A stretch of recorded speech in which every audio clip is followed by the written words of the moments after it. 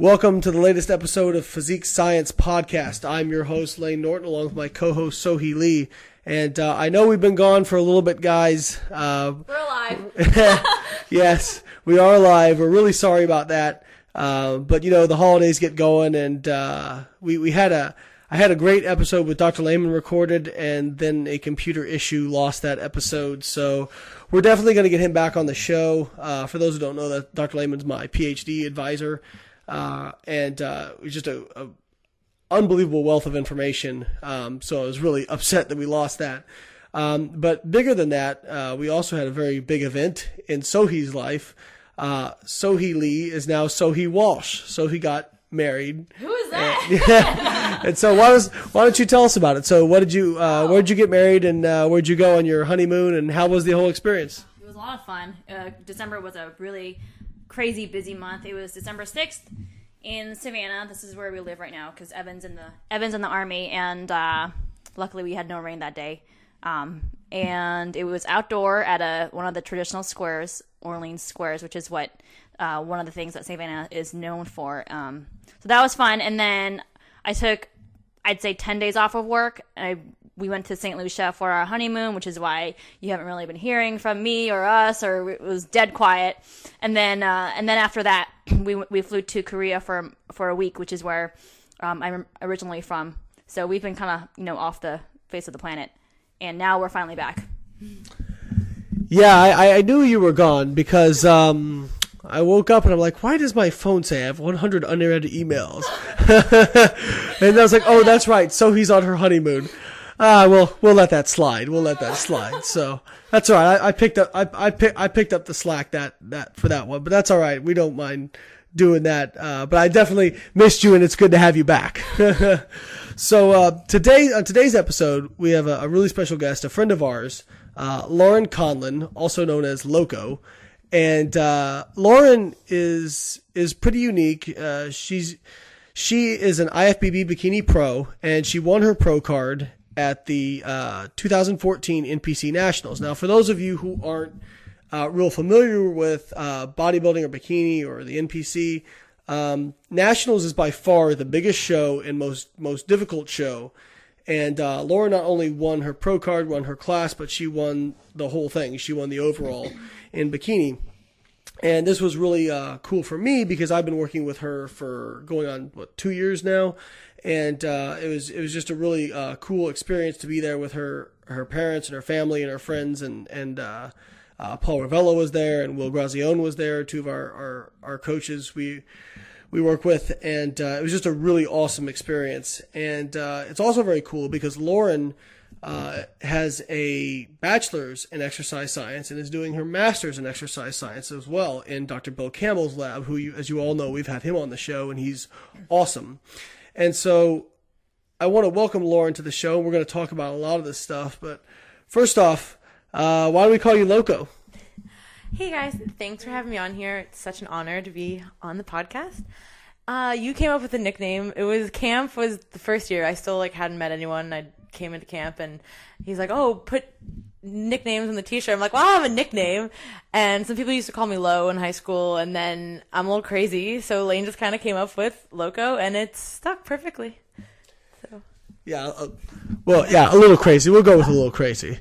So anyways, we always our guests, we always like to talk about kind of how they got into training, what got them interested in competing, that sort of thing. So when you were younger, you used to ride horses. If you want to talk about that, and also what got you into thinking about competing physique wise, and was there a moment, or is it just kind of something you gradually got into, or so tell us about that.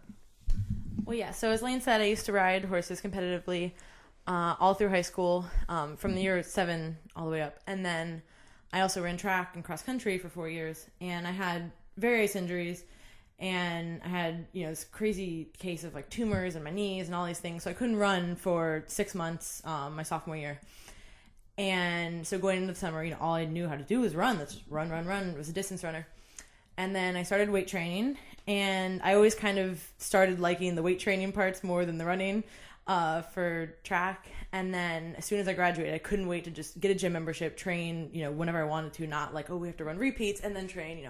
So I was super excited. And then that same summer I went to the Southern States, down in Fort Lauderdale. And, I was, oh my God, look at these girls. I'd always liked bodybuilder guys, but I'd never really seen like figure girls in person. And I was like, this is, the coolest thing ever. So I was at my gym, and at the time I didn't know one of the trainers. I would always been too intimidated to go talk to her. Her name was Sunny Strayer. And so I met her in the bathroom, and I was just, I was in the bathroom. Yeah, awkwardly, like, nervous to talk to her. I was like, That's perfect for you, by the right? way. So, oh, hey, so did you go to the show? Just trying to, like, casually talk to her. And then I said something about loving the figure girls, and she's like, I was like, oh, I couldn't do that. She's like, why not? And then that just kind of stuck with me. Why can't I do this? Of course I can do this. So I went to Florida State after that summer, started my freshman year, and, not really having any bodybuilding guidance at Florida State was pretty tough, first year freshman, trying to get into weight training, but, Tallahassee is a party school. So it was just, no real guidance, and, but I always lifted. I always, measured my food and, this and that. I was studying dietetics at the time, so I wasn't completely, clueless to what was going on, and then I'd said, oh, I want to do a show, but then I kind of had like certain injuries and this and that. And then I came home and Sunny's like, no, you're doing the show. You have 8 weeks, like get it together. And I was like, oh, well, okay. So, 19 years old, let's pick to do Southern States, the biggest qualifier. Actually, Lauren, I know Sunny. I've met Sunny, and I know what she would say. Lauren, you are doing this show. You are not backing out now. Sunny is from Germany, so she has a very thick accent, and She's so great. and when she says things, like you just do them. Like, okay, I'll listen to Sunny. So I did the show again, not really knowing anything. Kind of, I knew how to train, quote unquote. I knew how to eat, quote unquote, and then I did it. I was 19, did like the novice figure, so it was a great experience. But I left like, holy shit, I kind of need to know what's going on before I do this again. But probably the best experience from that was when I asked her for help, oh, what should I do for my diet? What should I do for this? She was like, I'm not writing you a diet plan. I'm not writing you this. Like, you figure it out. Like, you need to learn for yourself what to do. And I was like, well, it's pretty scary, but okay, I guess I'll go with that.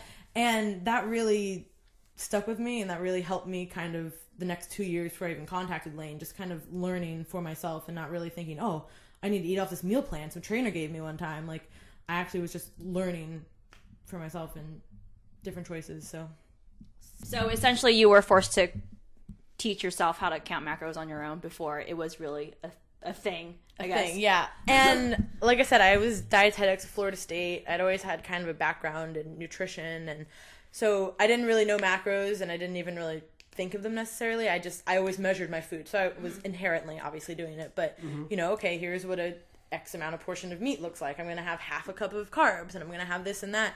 And so I kind of always did that, and, with little guidance. I didn't have a coach, didn't have anyone.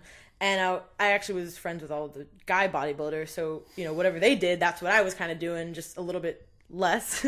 So I just kind of, learned from my friends and the magazines, of course, and had my cheat meals and, this and that. And like clockwork, every week, gallon of frozen yogurt from Publix. That was my jam. And that was just, my thing. And then when I started, working with Lane, he's like, no cheat meals. Here are your macros. And I'm like, what is this matrix? No cheat meals. Yeah, what is this matrix? Like, I'm so confused. Right. But then Lane's so mean. Yeah, I was like, what do you mean? But, after 3 weeks, I got the hang of it. It's not rocket science, And it's... But it is science. But it is science, but it's not rocket science. It's... Well, yeah, I mean, and that's actually, we'll get into this a little bit later, but that's one of my kind of big rants I go on is I had somebody actually contact me a while ago, and that's like, I want to do macros, which, by the way, everyone does macros. That's like saying I'd like to do gravity. Well, you're already doing gravity, trust me. I don't want to eat Pop-Tarts and ice cream and you don't have to. You can eat. It just basically says you can. If you don't want to eat those things, then by all means don't eat those things. Actually, there was a thread on bodybuilding.com a while back. I remember started by Eric Kernrich actually, and it was called IFYM, Eat That Shit. And basically, because he started it, because everybody would be like, well, can I have this on this diet? Can I have bananas? Can I have apples? Can I have ice cream? Can I do...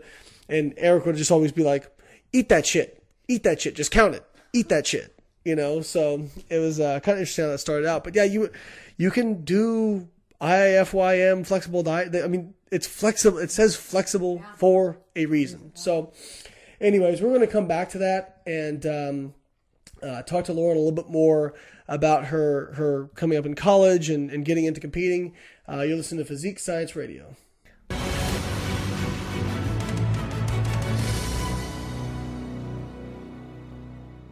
Hey guys, Lane here. Well, you all know how much I love variety in my diet. I can't stand eating the same bland food every single day. That's why I love www.myoatmeal.com. It's an amazing website where you can go and customize oatmeal. I know. Why would I want to go customize oatmeal? I can eat it right out of the bag. Well, let me tell you why. MyOatmeal.com has 22 billion combinations of flavors and ingredients. You heard me right. 22 billion combinations. Whether you're picking out a pre-made blend or making your own customized blend, they have all kinds of flavors. Want red velvet cake? No problem. Snickerdoodle? You can make it happen. Butter rum? Oh yeah. Cheesecake? You can get it done. And you have all kinds of additives you can add. Apples, raisins, pears, nuts, all kinds of seeds. And you can sweeten it any way you want. Need to eat gluten-free? No problem. They've got it. The best part of it all? The macros are listed as you're customizing your blend, and they change depending on which ingredients you add. Eating a little bit lower carb? No problem. Choose ingredients that make your carb count lower. Need more protein? Add higher protein ingredients. You can customize your blend to make it almost any breakdown that you want, and the prices and macros change as you change your blend. So go on over to www.myoatmeal.com and check out some of the blends that have already been made, or be adventurous and make your own. That's myoatmeal.com. Check it out, guys. Hey guys, one of the things that's always on my mind is how can I give back to the industry that has done so much for me? That's why we formed the BioLane Foundation. The BioLane Foundation is a philanthropic initiative to raise money for grad school level research that is going to contribute to the fitness industry. And 100% of all your donations will be paid out to students. If you'd like to donate, you can go to biolane.com, click on the About tab, and click on BioLane Foundation, and you can put your donation in through there. Or if you're a student and you'd like to apply for a grant, go to biolane.com, click the About tab, BioLane Foundation, and you can find the applications online there. Thank you guys so much, and I'm looking forward to all the great research that comes from these donations. We're back on Physique Science Radio, and we've got our guest here, Lauren Conlon, IFBB Bikini Pro. And Lauren, talk to us a little bit about, so we talked about your first contest, we talked about you going to FSU. Now you were originally dietetics, you changed majors. Why did you change majors? And then also, I think this was a year that we got in touch. How did you get, what led you to me essentially, and then how did things change after that? But yeah, like I said, I started dietetics, Florida State. I'd always loved, food and nutrition, and that's what I thought I wanted to do. And as the coursework got deeper and deeper, I realized that it was more about, the control of what the FDA says and this and that. And I didn't see myself going in the direction that I wanted to. I didn't want to be a clinical dietitian. I didn't want to do anything like that. So it was the end of my sophomore year, a little late to switch majors, but I started talking to one of the advisors, and he was like, well, if you really, really, want to graduate on time, you can. So I switched to exercise science, which is very pre-med focused at Florida State. So there was a lot of classes, all the orgos, all the bios, all the physics that I didn't have to take for dietetics that I now had to finish in my last 2 years, which was pretty tough, but I'm glad. I'm so happy, thankful every day that I switched. And at the same time, like Lane said, one of my friends, we were working out one morning, and I had always thought about, I want to qualify for a national show. I feel like I need to have a coach. And this was when kind of all the coaches it was getting bigger, and, all the big name teams that there are still now, that was kind of taking off. And I wasn't really sure if I was going to fit in with that kind of environment and that kind of coaching. So I was kind of just hesitant, but I didn't really know what to do. And my friend, Melissa Isaacs, she was like, oh, well, I train with, Lane Norton. I'm like, yeah, okay. Let me just contact Lane. And she's like, well, why not? And I was like, well, he's probably really busy. He's not going to answer me. She's like, well, what if he says no? Then he says no, but, just contact him. I'm like, okay, what the hell? Sent him an email, and this was right before pretty much metabolic damage videos came out. So I was, or something like that. Yeah, I snuck in, and we've been working together ever since. And it's been, that obviously changed, everything. Like I said before, I was measuring my food. I had my cheat meals. Didn't really know what I was, doing. Oh, I would need to lose some weight. Let me do the Stairmaster, and I'll cut out some carbs. But there was no real direction in what I was doing. So kind of spinning the wheels, getting nowhere fast. Switched to macros, and we did 3 months together. Mm-hmm. I said, oh, I want to do Southern States. That's what I want to do. So contacted him late December. So we started working together in January, did a 3-month reverse, and then a 3-month diet. And like I said, switched to macros, which I'd never done before. And to a lot of people who don't do it, it seems extremely overwhelming. And trust me, the first couple of weeks, I was like, what am I doing? Like, I don't even know how I can live like this every day. But after, it was like the 3-week, period, and then it just becomes normal. I mean, you eat the same kind of foods most days. It's not like this big tricky puzzle of like these scary things. It's just food. So it just became part of my lifestyle, and I responded really well, and it made it most definitely a lot easier to diet, because without really knowing where I was at, I was just invariably being inconsistent without even trying to be. But some days you eat more than others, and then if you're always fluctuating, you can't really you don't know where to start for your diet. It just makes it more difficult for no reason. And then what did we do? I did 2 shows that summer. I did a warm-up show, which I didn't plan on doing, but I did that a couple weeks before. I did the Anna level. And then That's a theme with you. Yeah, I know. I tend to do more than I should. So I did a show a couple weeks before we planned, and I won that, which qualified me already for national. So, okay, sweet. I, did the goal, but I still want to do Southern States because it's, like I said, one of the biggest shows in South Florida of the year. So did that, and I got 4th in the Open, which I was pretty proud. But you were still figure back then, right? That was figure. Okay. I'd always done figure. My very first show I did figure. I'd always trained to be a figure girl, figure. And so after that summer, I called Lane. I'm like, I want to do nationals, and okay, well, let's. I don't know what I was thinking, but I just really wanted to do it, and so I wasn't too low at that point, you know what I mean? So it was a good place. I could still diet. And then, so I took a couple weeks off to reverse, and then I started right back on prep, and all the way through the end of the year, and I did nationals. That was last year's national, 2013. Mm-hmm. Still doing figure, and, there was no comparison to doing, a regional show and then going to, nationals.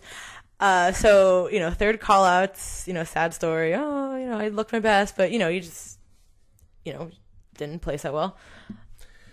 Yeah, I mean, I wanted to bring up something real quick. You were basically running into, and you're 23 now.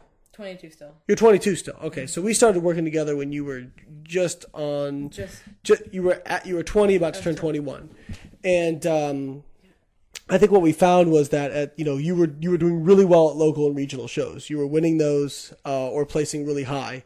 And then when you get to the national level shows, junior nationals, you just didn't have enough muscle mass. So let's talk a little bit then about what prompted the move to bikini, and how have you, because for anybody that knows you, you would not peg your personality as bikini. You know what I mean? Reluctant. I remember you were like, oh, I don't want to be a bikini girl. Yeah, so talk about that. I know a friend of ours kind of put the seed in your head, and talk about that. How was the switch? Why did you finally decide to do it, and how do you like the division compared to figure? Well, so after nationals last year, 3rd call outs, okay, let's, take an off season, get ready for next year, add some more muscle, this and that. Things didn't go as planned. I had several really big injuries, tore my hamstring, had shoulder, dislocation, all these things.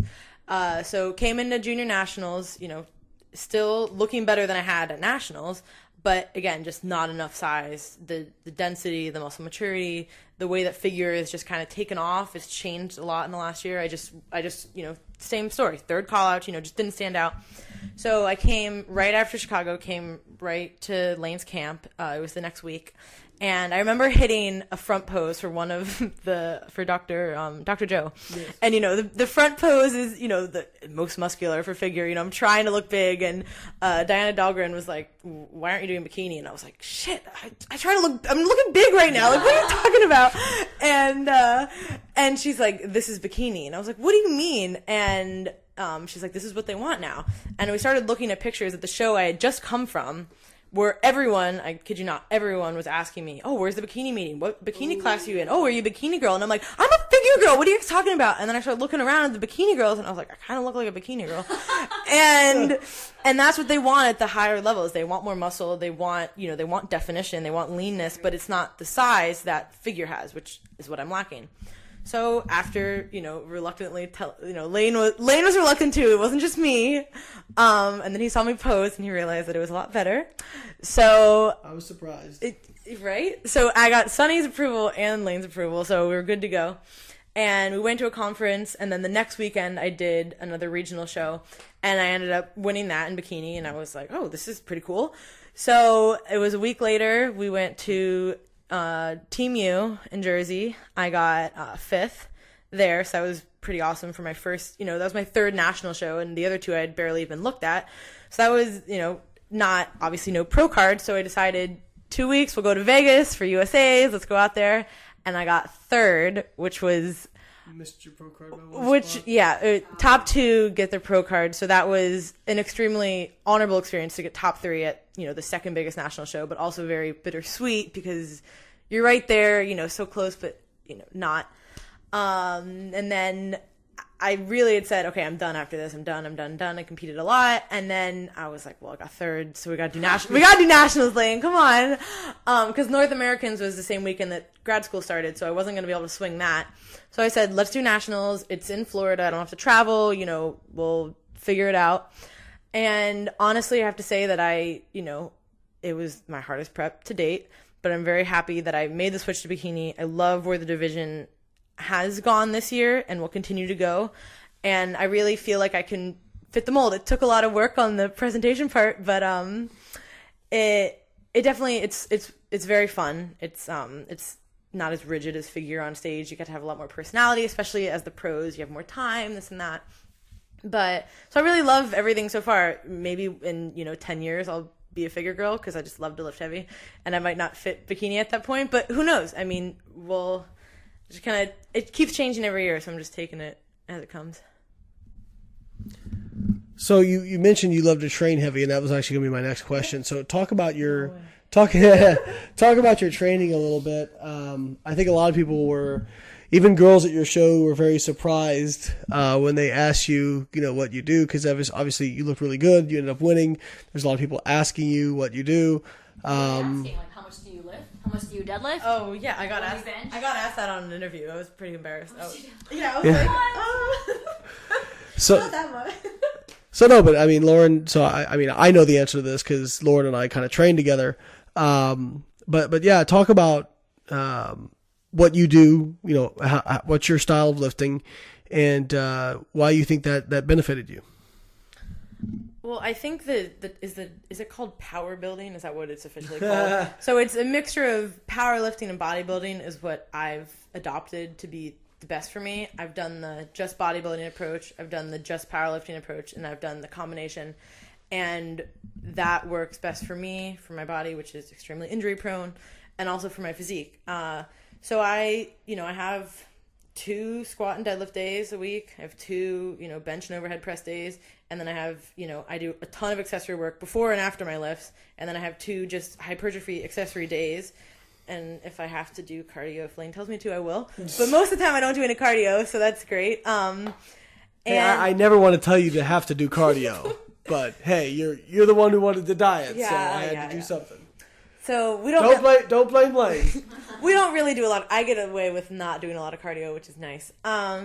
But the heavy lift, that's why, because I'm training for 2 hours a day. I'm actually lifting People do 2 hours of cardio because they do, only bicep, isolation curls. I'm actually training. I do that too, but I do everything, and that's really benefited my physique.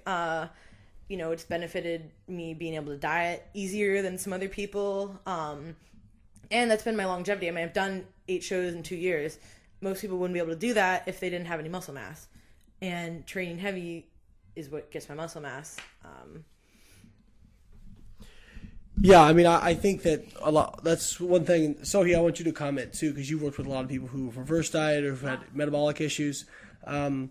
One thing I see a lot of people have is they get so focused on their cardio and they forget that, lifting is your most powerful body composition changing tool. You can do as much cardio as you want. You can diet however you want. But actually what changes your physique is lifting weights. And I'll tell people, if you're in some kind of physique sport, whether it be bikini or it's figure or bodybuilding or whatever it is, does it really make sense to be doing 2 hours of cardio a day and only lifting for an hour? Aren't you going to be more specific for your goals to change your physique by actually lifting more weights? And it's always funny because people go, well, I don't want to overtrain. Okay, but you'll do 2 hours of cardio. You don't think you can overtrain doing cardio? You absolutely can overtrain doing cardio. In fact, the research says that you're more likely to overtrain on aerobic exercise, which has a negative interference with lifting. So have you seen that as well, that people tend to get very focused on cardio as opposed to lifting? Yes, and the other thing too, and I'm sure you've noticed in the group as well, the product reverse dieting product customers group on Facebook that we have, is a lot of people tend to be very wary of weaning off the cardio. Even they're like, well, should I just do take off 5 minutes per week? I'm like, oh my god, just cut it out. Just cut it out. But we always try to remind people that the reverse diet will go more successfully, if your volume and your training intensity stays high. And I've noticed as well for clients who, for whatever reason, they're injured or something, they can't train like they normally should. Maybe they can only train 2 days a week, or they're injured, so they can only do so much. Their reverse diet tends to go a little bit, not as well. Yeah. But I know Lane does things a little bit differently. But with me, many of my clients, they just do maybe 1 or 2 days of just short interval sessions as far as cardio, and even some of them don't do any because they don't want to, or they're just responding so well that there's no need to add any extra cardio at all. Yeah. Yeah, I mean, I used to be kind of, well, let's do some cardio in the off season because it's good for your metabolism and that sort of thing. And now I'm kind of like, well, if you don't want to do cardio, let's just lift more. I mean, I don't really. It's interesting you brought up the lifting, maintaining intensity. I know, Lauren, because you've looked at this research and you've also for yourself kind of have observed this, that you thought your kind of recovery from contest and getting your metabolic rate back up to more normal after a show was better when you were able to train harder. 100%. The times where I've come off of a prep and I've been injured or I haven't been able to train as well, I notice almost immediately how, just badly, not only do I feel, but my physique can change so rapidly, because it's very different when you're in a peak week and you're very structured and you're dieting. But as soon as you stop that dieting process, your body is just ready to just, gain weight as quickly as possible. So the best times that I've had is when I go straight back to my heavy lifting. And luckily, Nationals the past few years has been in Florida, which is where I'm from. So I'll go home and train at our gym, Power Sports Academy, and it's a big playground for powerlifting and just kind of any athletic training. We have everything you can think of. And if I go right back into that type of training, it's not going to say that I can't gain weight. Of course I do, but it really helps that suppress energy expenditure, and I'm burning a lot of calories, obviously training and then post-training recovery, and it helps me eat more, honestly, which is why I love it, because I love to eat. And people forget that muscle tissue is, one, metabolically active, but also just even if you're not building muscle real fast. Like for me, I've been training 15 years. Am I going to add 5 pounds of muscle in a year? It's just not going to happen, not unless I decide to not be natural anymore, which I'm not going to do that. But just the fact of training heavy, causing a lot of muscle tissue turnover, remodeling, even if you're causing muscle tissue breakdown and synthesis. And even if the net is not muscle gain, just muscle maintenance. The fact that you're turning that tissue over costs energy. And people really forget that. You're not going to get that or not nearly as much of that benefit with cardio. So again, and there's research out there that shows maintaining training intensity will help prevent weight regain after a diet. So I think that's one thing that I'm glad you brought up, because that's very important. We're going to take a quick break, and when we come back, we're going to talk a little bit more about Lauren, and also we're going to talk a little bit about her academic career. We'll be back. You're listening to Physique Science Radio. Hey guys, you know me, and you know I love cooking up macro-friendly option meals. But sometimes when I'm always on the go, that's just not an option. So when I'm on the go or can't cook a meal, I love Quest bars. You know I love protein and fiber, and these are packed with 20 grams of high-quality protein and super high in fiber. And it's easy to stay on target when you've got Quest bars that you can bring with you anywhere. They're delicious compared to other bars that taste like bricks and leave you feeling gassy and bloated. So pick up a bar of Quest bars today at questnutrition.com, GNC, and Vitamin Shop. Also, follow them on Instagram at Quest Nutrition and youtube.com/Quest Nutrition for great recipe ideas to keep you on your goals but eating delicious. All right, hey guys, we're back. Actually, just on our break, I don't know why, but we tend to have our most interesting conversations on break while we're not being recorded. But we were talking about a study. Don't tell them that. A study that recently that came out. Actually, I saw it because Brett Contreras tweeted it on Twitter, and so I went to read the study, and it was showing that people who weight train or resistance train, they're better at maintaining their waist circumference than people who do cardio. I know, Lauren, you read more into the details of that, so can you tell us more about that? Yeah, they followed the guys. It was older males. I think it was 10, 15 years, something along those lines. And if they added in an additional 20 minutes of resistance training versus adding in an additional 20 minutes of cardio, they had lower waist circumferences, which equates to a lot of health benefits, in the long run, this and that. It's a pretty cool study that, they looked at that. And again, just contributing. I mean, we know that resistance training is king, but so many people get caught up in the cardio and, I'm a couple pounds over my stage weight. Should I just add in some cardio? And I'm like, do you want to do a show next year? Like, do you want to, what are you going to do if you're off season doing 3 days of cardio? What are you going to do? 6? 7? 2 days? Like, I would not even want to compete. Like, I think a lot of people get caught up in the idea of chasing calories. And look, we're proponents of flexible dieting, counting your macros. But I think one thing to keep in mind is a lot of people say, well, I overate by 400 calories, so I need to go burn 400 calories. See, the problem with that line of thinking is it's not that calories don't matter. Calories absolutely matter. And it is calories in versus calories out. But what makes up, we've talked about this multiple times, what makes up calories in versus calories out is extremely complicated, and it's a moving target. It adapts, it changes. Just because a treadmill tells you burn 400 calories does not mean you burn 400 calories, okay? I've seen plenty of people. Highly inaccurate. Yeah, it's very, very inaccurate. And, the research data says that, especially once you've been dieting and doing a high amount of cardio for a long period of time, you get way less thermic effect of exercise than you would otherwise.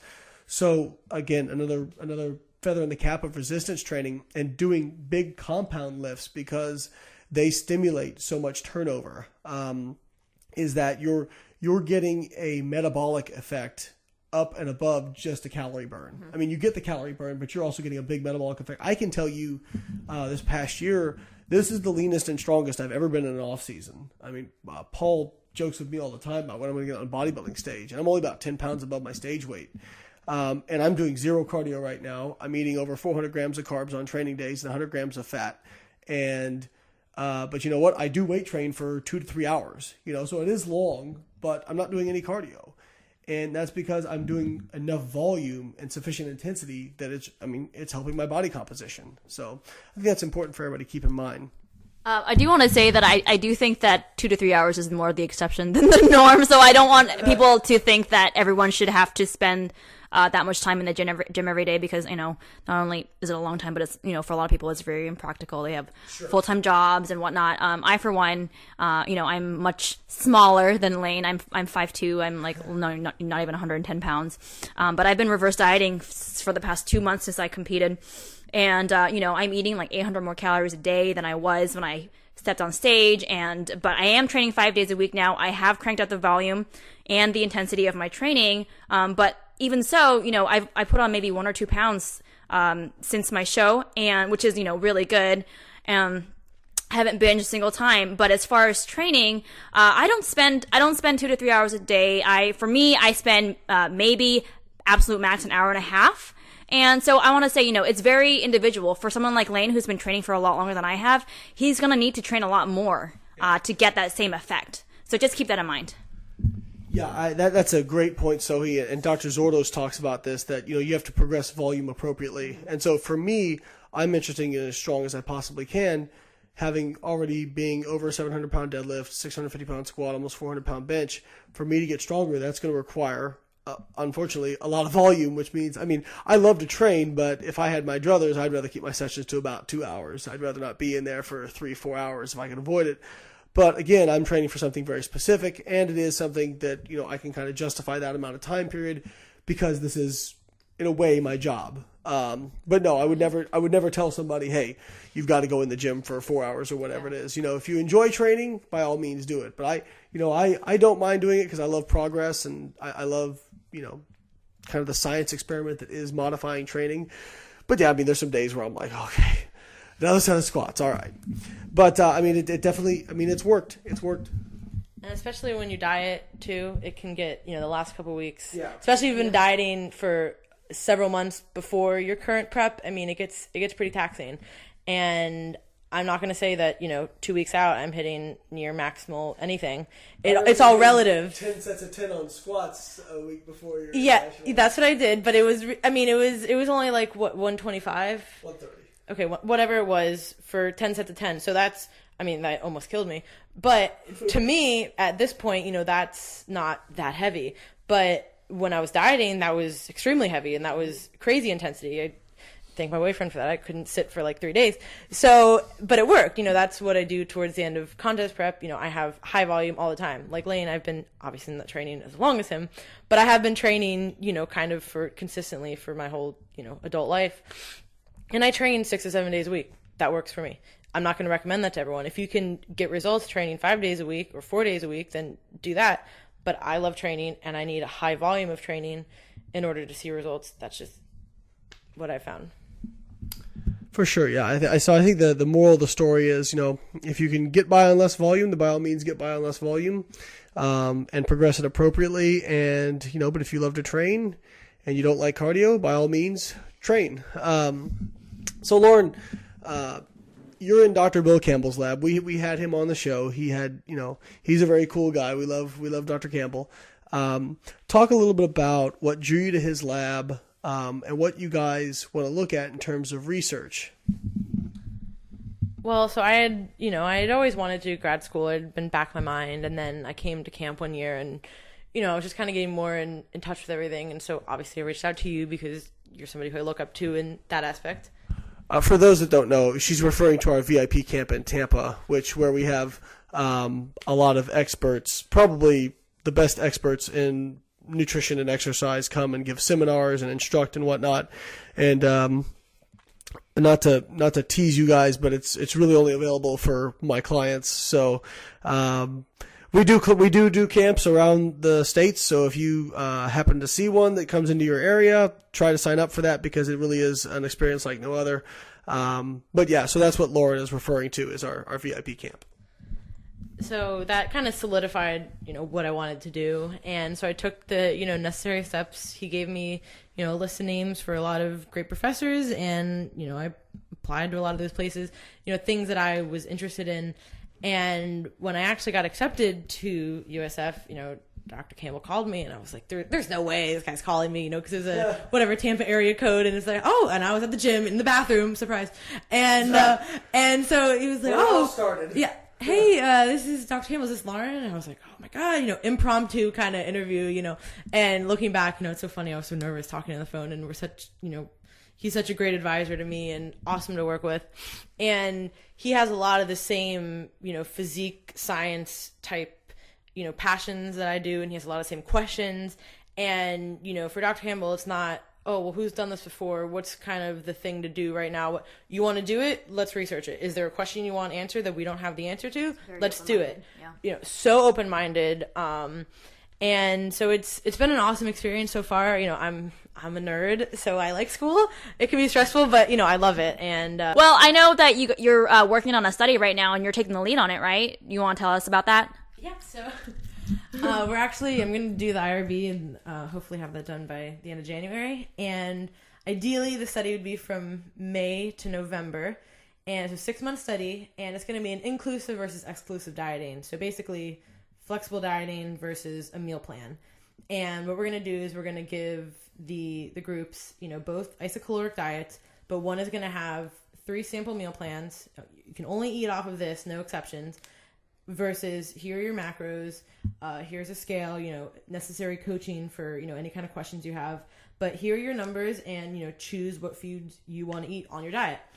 3-month study for the 3 months of dieting, and we're going to look at, different, things. So resting metabolic rate, body composition, so, fat mass, and then we're going to look at, some muscle cross-sectional area, potentially look at, hormone panels with blood, and potentially have, kind of include the psychological component, which I'm very interested in, as far as a questionnaire of, your mood, your cravings, have you, binged, this and that. So we're going to follow them for 3 months, at the end of every month, take those, measurements. And then at the end of the 3-month mark, thank you so much. No more coaching, no more guidance, but just come back at the end of every month for the next 3 months. So kind of a post-diet follow-up with no intervention. And I'm really curious to see as, who gains the most weight, whose body fat increases, if we do this psychological component, what's going on in that part. So it'll be really cool. And to my knowledge, if anyone could send us some, data that's like this, that would be great. But I have not found a study that looks at both sides, the physiology and the psychology, and a diet and a post-diet phase. So now you actually sent me some studies that I'd never seen before, and they're really interesting. So there is a little bit of data out there on flexible versus exclusive. Can you talk about that data a little bit? So all the data I've found it's great, but there's no intervention. So it's mostly questionnaire, self-report type research, which gives us a good lead in the direction of flexible versus, restrictive, but there's no, intervention place to see what is there one superior to the other. If there's not, great, do whatever you want, but is there one better than the other?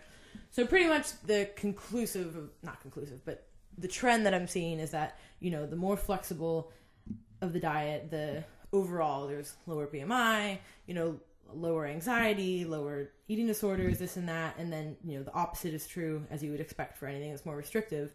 And there's a lot of work by this Westenhofer. He's out of Germany, and he had a lot of studies, especially in the early and late 90s, that were doing great research.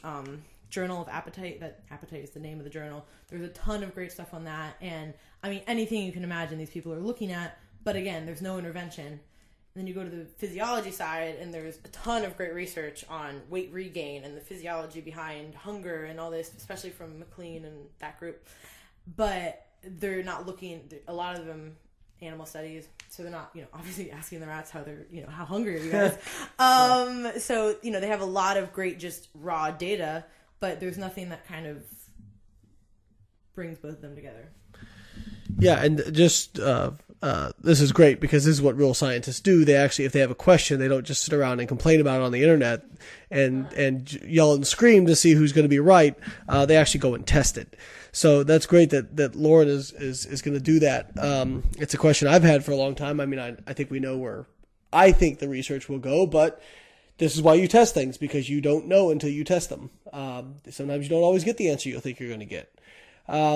So, and Westenhofer actually, that you brought him up, he actually noticed, like you said, people who were more flexible with their dieting, actually had lower BMI. So, it's BMI, so we can't say for sure it's body fat, but typically BMI is associated with levels of body fat. So these are all pretty much untrained, normal population, so that's going to be more indicative of an accurate BMI. Right, exactly. So people, as you get into weight trainers and resistance trainers, the BMI becomes less and less applicable. And I mean, some people will take that criticism and say, well, these people that you're looking at, don't train with weights, and so they're it doesn't mean anything for. And I actually just got in this debate on another podcast, and I said, well, weight training probably changes the magnitude of responses, but it's not like. I very much doubt it changes the directionality. It's not like physiology reverses itself because you start lifting weights. So, but talk about Wessenhofer noticed something like a disinhibition. Talk about that study he did. Are you familiar with what I'm talking about? Yeah. So talk about that one that I thought was pretty interesting and really jives with a lot of what I've observed with people who practice flexible versus non-flexible dieting. Well, so they're looking at this, quote unquote disinhibition effect, and they did like a lot of studies in psychology do a preload with food, and so they give people, I think it was like a milkshake or ice cream or something of that magnitude, and they eat it, and then afterwards they kind of assess, where people are at, and if they had a restrictive diet or something, they just couldn't control themselves, and it was the typical like, I've already had a bite, I've already blown this, let me just go into it, and it was this kind of the opposite of what you would think if a normally you'd think, oh, somebody's eaten something over what they should just stop, right? But they saw like the complete opposite. It was like the paradox of disinhibition or something. They labeled it like that. And so they're seeing a lot of that, and a lot of the questions that they ask in their questionnaires and things of that nature. It's if you have a flexible diet, you can what did they observe things? It was like if you can plan ahead better. You're not impulsive. Oh, I'm going to a dinner party. I'll allot for it. I'll eat smaller earlier in this day, or I'll eat a little bit less the next day, and you kind of are more self-moderating in that aspect. Yeah, I think they noticed that the people who were had a more flexible diet model would kind of cut the meal shorter. So they weren't going crazy on it. Whereas people who had a very rigid, if they ate something off that rigid diet plan, they observed this disinhibition issue where it's kind of like somebody who totally abstains from something, and then they do a little bit of it. They enter what Corey Props calls the what the hell effect, and everything goes to shit essentially. So yeah, that's basically the data out there on flexible versus non-flexible. So it's gonna be really cool. And again, all that's observational studies, and those are really limited in what we can take from those. And we always have to keep in mind limitations with certain studies. So it's gonna be really cool to see what you can come up with, and we're going to use this now as a chance to prop your experiment. So if you're in the Tampa area, Florida, keep an eye out for this. We'll be talking about whenever they're ready to get it going, because they're going to need volunteers. And this is, you're going to get a free, diet program. You're going to get monitored. You're going to get all this information on you. So it's going to be something great for you to check out. We're going to take a break real quick, and we'll come back and wrap up this episode. We're talking with IFBB Pro and Master Student Lauren Conlon. You're listening to Physique Science Radio with Lane Norton and Sohee Lee. If you like what you hear and you'd like to learn more about us, read some of our articles, please visit my website at www.biolane.com and Sohee's website at soheefit.com. Thanks, guys. We appreciate you listening and hope to hear more from you in the future. We're back on Physique Science Radio, and we're talking with IFBB Pro Lauren Conlon. Lauren brought up something during break, of course, because we always have these conversations during break, about the misconceptions of flexible dieting and IFYM. It's not all Pop-Tarts and ice cream, although with me it's mostly ice cream. But I want you, because, especially in bikini, I think there's still girls are very, I don't want to say they're very slow, but they're bikini is very kind of unwilling to accept the idea that in bodybuilding, especially in natural bodybuilding, there's been a lot of guys who've gotten shredded doing kind of IFYM, and sometimes women can have the opinion that, well, that's men, they're different, they've got a different metabolism, that won't work for me, I've got big legs, I've got this, I've got that, it's different. And so I'm sure you've talked about, you've run into some people who have some misconceptions about IFYM. Can you talk about that? Can you talk about what flexible dieting is for you? How, because it's different for everybody. So what is it for you? Yeah, I get this a lot, and there's, I really want to make people understand what a realistic flexible dieting prep is. If I'm going to be 10% body fat, I'm not going to get there, again, by eating in a caloric surplus, by eating everything that I want. Like, of course, there is a tremendous amount of sacrifice. I'm hungry. I'm dieting for a show. Like, it's not a cakewalk by any means. I think a guy on YouTube, I'm not going to mention his name because I don't want to give him any more publicity, but he's a young guy and he has a large following and very outspoken, and he basically was like, well, I'm going to do IIFYM for a while and show you if it works. And basically he just ate pizza and crap all day and didn't really track anything, and he got fatter and was like, see, it doesn't work. And it's like, no, dude, you weren't doing, but I don't know if he quite understands that. Actually, I'm pretty sure he doesn't understand that. So, but yeah, I mean, that's, people see that, and unfortunately, because nobody wants to post their boring foods on Instagram, so what foods get posted? The fun foods get posted, right? So everybody thinks that that's all flexible dieters do. No one wants that. Yeah, nobody wants to see what eating, a high, like lots of vegetables in a meal looks like. And the people who do that, they like to publicize that. Like, I'm by no means like suffering and eating disgusting food. Like, I'm eating what I want. I mean, I like what I'm eating. Obviously, it's not necessarily the portion I'd like to be eating, or, I don't want to maybe eat that every day, but, that's just what comes with competing. There is sacrifice to be an athlete, and then there's also the flexibility and the happiness of what food is. And that's why we have refeed days, and, my food is, I can't really complain. I mean, sometimes I've had to get pretty low for a little while, but it's, I still eat, don't worry. And I think, like Lane said, a lot of the bikini girls, they think, oh, we can't lift heavy, we can't eat a lot, men are so different, and it really it's not like that. I'm not going to eat as much as somebody who's, 250 pounds, but I can still eat, I can still weight train, and if you do those things, then you can eat more. And some people don't like eating, that you don't have to be a person who loves eating. I happen to be a foodie, so I'm going to do everything I can in order to eat, more and enjoy myself. That's just kind of how I think about it.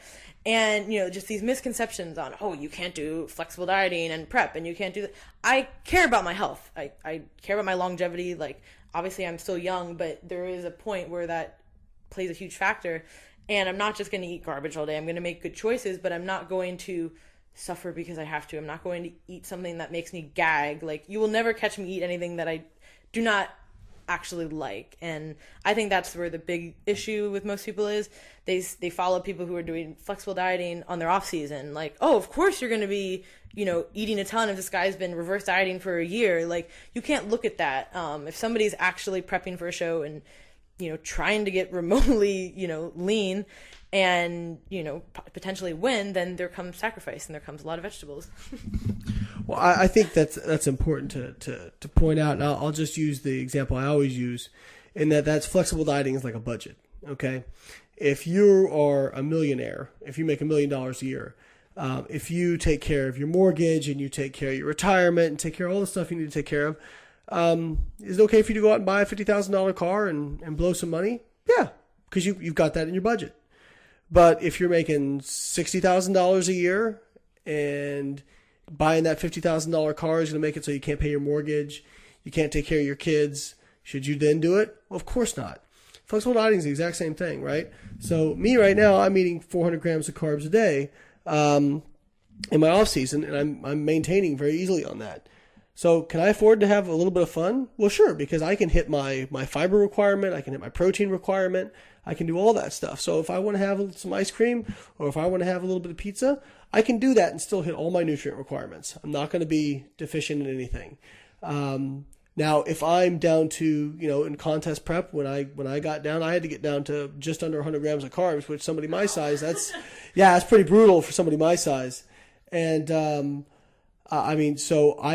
by default, you are going to choose more voluminous foods. You are going to choose foods with higher fiber content, because in order to reach your target fiber goal, and I always say flexible dieting, you're hitting your protein, carb, fat, and fiber. To hit those, you're going to have to get more voluminous foods, more vegetables, more of those sorts of things. And you're not going to, if you're eating 90 grams of carbs a day, if you eat 2 Pop-Tarts, that's 75 grams of carbs right there. you're not going to be able to hit your fiber and requirement and all these other things. So it is a self-regulating model of eating, and all it is just a system of being accountable. It's a system of being accountable, and further, people will. I would rather have somebody 95% 100% of the time than somebody who's 100% on 60% of the time. And that's what I tend to see, especially when I see people who are, I don't like devolving it into clean eating versus IFYM. But people who quote unquote eat clean, what I tend to see is when they're getting ready for a show, they'll be pretty much bang on, at least for the first few shows. They'll be completely rigid and totally strict.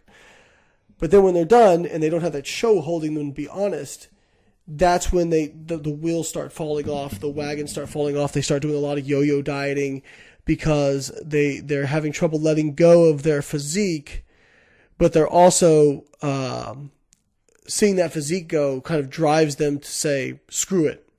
And so what I try to get out of people is to make them be able to enjoy the process a little bit more and be able to keep their body a little bit more, right? So nobody is arguing that a Pop-Tart is better for you than a sweet potato. That's not what we're arguing. But if having that Pop-Tart every once in a while keeps you from falling off the deep end and going on a binge, then it is better than that sweet potato in that case, because everything has to be in context. So while we're on that subject, what are your favorite quote unquote clean foods, and then what are your favorite fun foods? Well, I mean, I just love food. Obviously, I'm a girl. I love peanut butter. I love Everybody's over here getting married, and I'm just like, I love pizza. I love wine. Ice cream's probably my favorite thing. Up top. Yeah, ice cream. And then clean foods. I love meat. I love chicken. I love steak. I love eggs. Like I literally eat the same breakfast every morning just because I like it. Egg whites, eggs, coconut oil, Ezekiel bread. I love all that kind of food. I wouldn't be eating that if I didn't like it. Fruits, all the, I don't know if that's clean, whatever, but, all that good stuff. I do eat asparagus. Oh my God. I do flexible diet and I eat asparagus. It's crazy. Because I actually like asparagus. But do you eat tilapia? No. Oh, okay. You want to get me on a rant? Is that what you're trying to do? Tilapia is by far the worst thing you could ever put in your body. I'm a little bit of, I do engage in, health nut kind of thing sometimes, and tilapia are literally raised in the most horrible conditions, and the fact that anyone would eat that is just beyond me, first of all. Second of all, these girls come up to me and, oh my God, where'd you get your extensions? Oh my God, your skin looks so nice. Oh my God. No, I don't eat the same 5 garbage foods that you've been eating, and tilapia to me is just poison, It's just, I have such a negative connotation with it. I'm not gonna say toxic, and I hate that word. But it just really grinds my gears. So please don't buy tilapia anymore. I know it's like $1 cheaper than like chicken. Okay, just buy some chicken, please. This has now become the Loco Show. This is the Loco rant. They said they've gone full retard. We've gone full Loco on this one. It doesn't thin your skin. It's not this magic food, and it tastes like garbage. It makes your hair fall. It is just awful. So please don't eat tilapia. Actually, that's interesting that you bring up actually the hair falling out. I see that with a lot of competitors actually, and this is one of the things I hear about a lot. Another misconception of flexible dieting is, well, what about your micronutrients? I know you're hitting your macros, but what about your micronutrients? Look, actually, research says that the more variety you have in your diet, the more balanced your diet is, the better off you are in terms of your micronutrient distribution. In fact, I believe it was, I don't want to put words in his mouth, but I think it was Eric Trexler was telling me when he was at Ohio State that they did kind of a preliminary, they took people eating kind of a non-restrictive diet versus paleo. And I think everybody, regardless of what your definition of clean is, I think most people would say, okay, paleo is quote unquote clean. And actually the people eating paleo, while they were very, very high in some micronutrients, they were almost frank deficient in other micronutrients. And that's because when you limit yourself to a certain amount of foods, you're going to have deficiencies somewhere. And so, yeah, I mean, that's one of those arguments that just doesn't hold weight when you look at the research. So, and I think the other thing to keep in mind about flexible dieting is that it's not about, okay, well, I mean, sometimes it is. I want ice cream. Okay, I can fit ice cream in. Okay. But it's about, if you're on a rigid meal plan, I've had girls and guys tell me, you know what?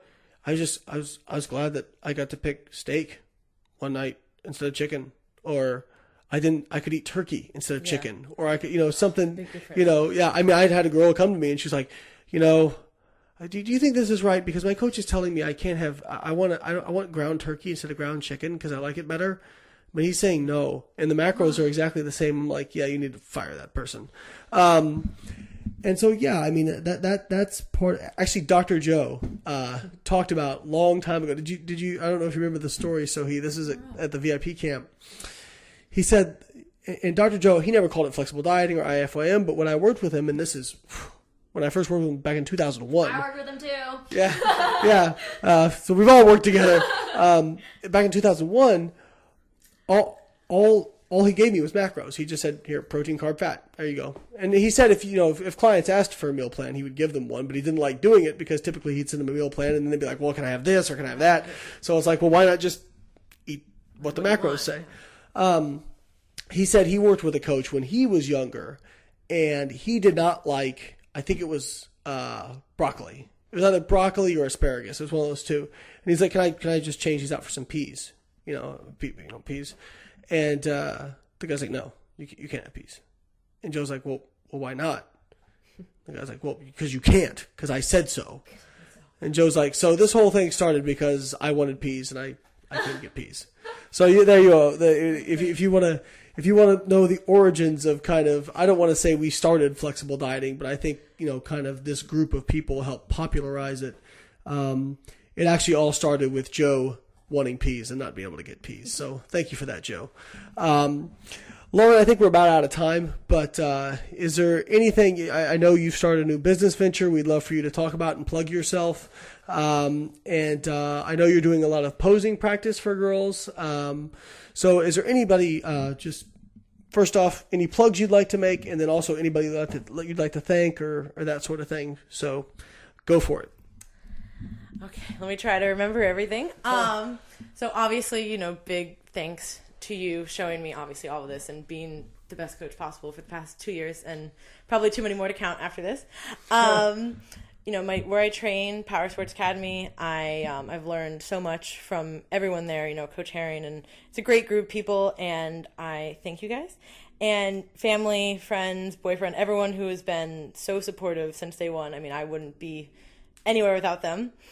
And, Dr. Campbell for giving me a great opportunity to be at an awesome grad program and kind of, do what I want, which is amazing. And so the business, I just, finally made the LLC. It's Loco Fit LLC. So that was, kind of a cool name. And, doing the online coaching, customizable macros, for contest prep and just for anyone, not just necessarily, you're doing a show. Sometimes you just need a little bit of guidance, and also going to be doing kind of what my niche I feel like would be the posing and the presentation and because I've been doing this, pretty heavily competing for the past 2 years, and I did 5 national shows in 2 years, and I know what they're looking for. There's a really big difference in, I just want to do a show, and that's great, it's a goal, versus I want to go to nationals, I want to place well. There's a huge. And you worked with Sohi, correct, on her posing for her show? I did for your show, and how did you do? I did pretty well. Oh, she also fixed up my posing, because when I had competed 3.5 years before that, my posing was. It was. You should have seen her face when she saw me pose for the first time. It was. She saved me. Yeah, you did. You kept doing this weird thing with your hand, and I don't know what's going on. That's what I was taught. But yeah, Lauren can fix you guys and help you guys. You're also partnered up with Paul's company, yep. Pro Physique. So I will be working, with Pro Physique, and if you, choose a contest prep package with him, I will, have X amount of posing sessions with you if you want. And like I said, the consultation, anything from hair, makeup, you get 5 seconds at nationals, and you need to make that from your walk to your suit color to everything you can imagine. And, what better, I've had all the experience, and I just want to help all of you guys. And for those social media junkies, what are your social media, where can they follow you at? Well, I recently made a Facebook athlete page, thanks to Lane. So Lauren Conlon, IFBB Pro, that's, my Facebook athlete page where I post, articles and videos and things of that nature. My Instagram, Lauren Conlon, pretty simple. Same with my YouTube account, which I'll be starting to do more videos and, training and video logs and anything, you guys want to hear, post. And Lauren with an I, Oh. not an E. yep, Lauren with an I, Lauren Conlon. We'll put it in the the text. Yeah, we'll put it in the text, and contact me for the Skype sessions for any girls who figure bikini in the NPC. And I would love to help you this year. There's a lot of shows coming up, especially in Florida. So good luck to all of you. Thank you guys for having me on the show. You're very welcome, Lauren. You were awesome. And guys, we are glad to be back. We're going to start pumping these episodes out. And we really appreciate you being patient with us. And we're looking forward to many more great episodes. Stay tuned on Physique Science Radio.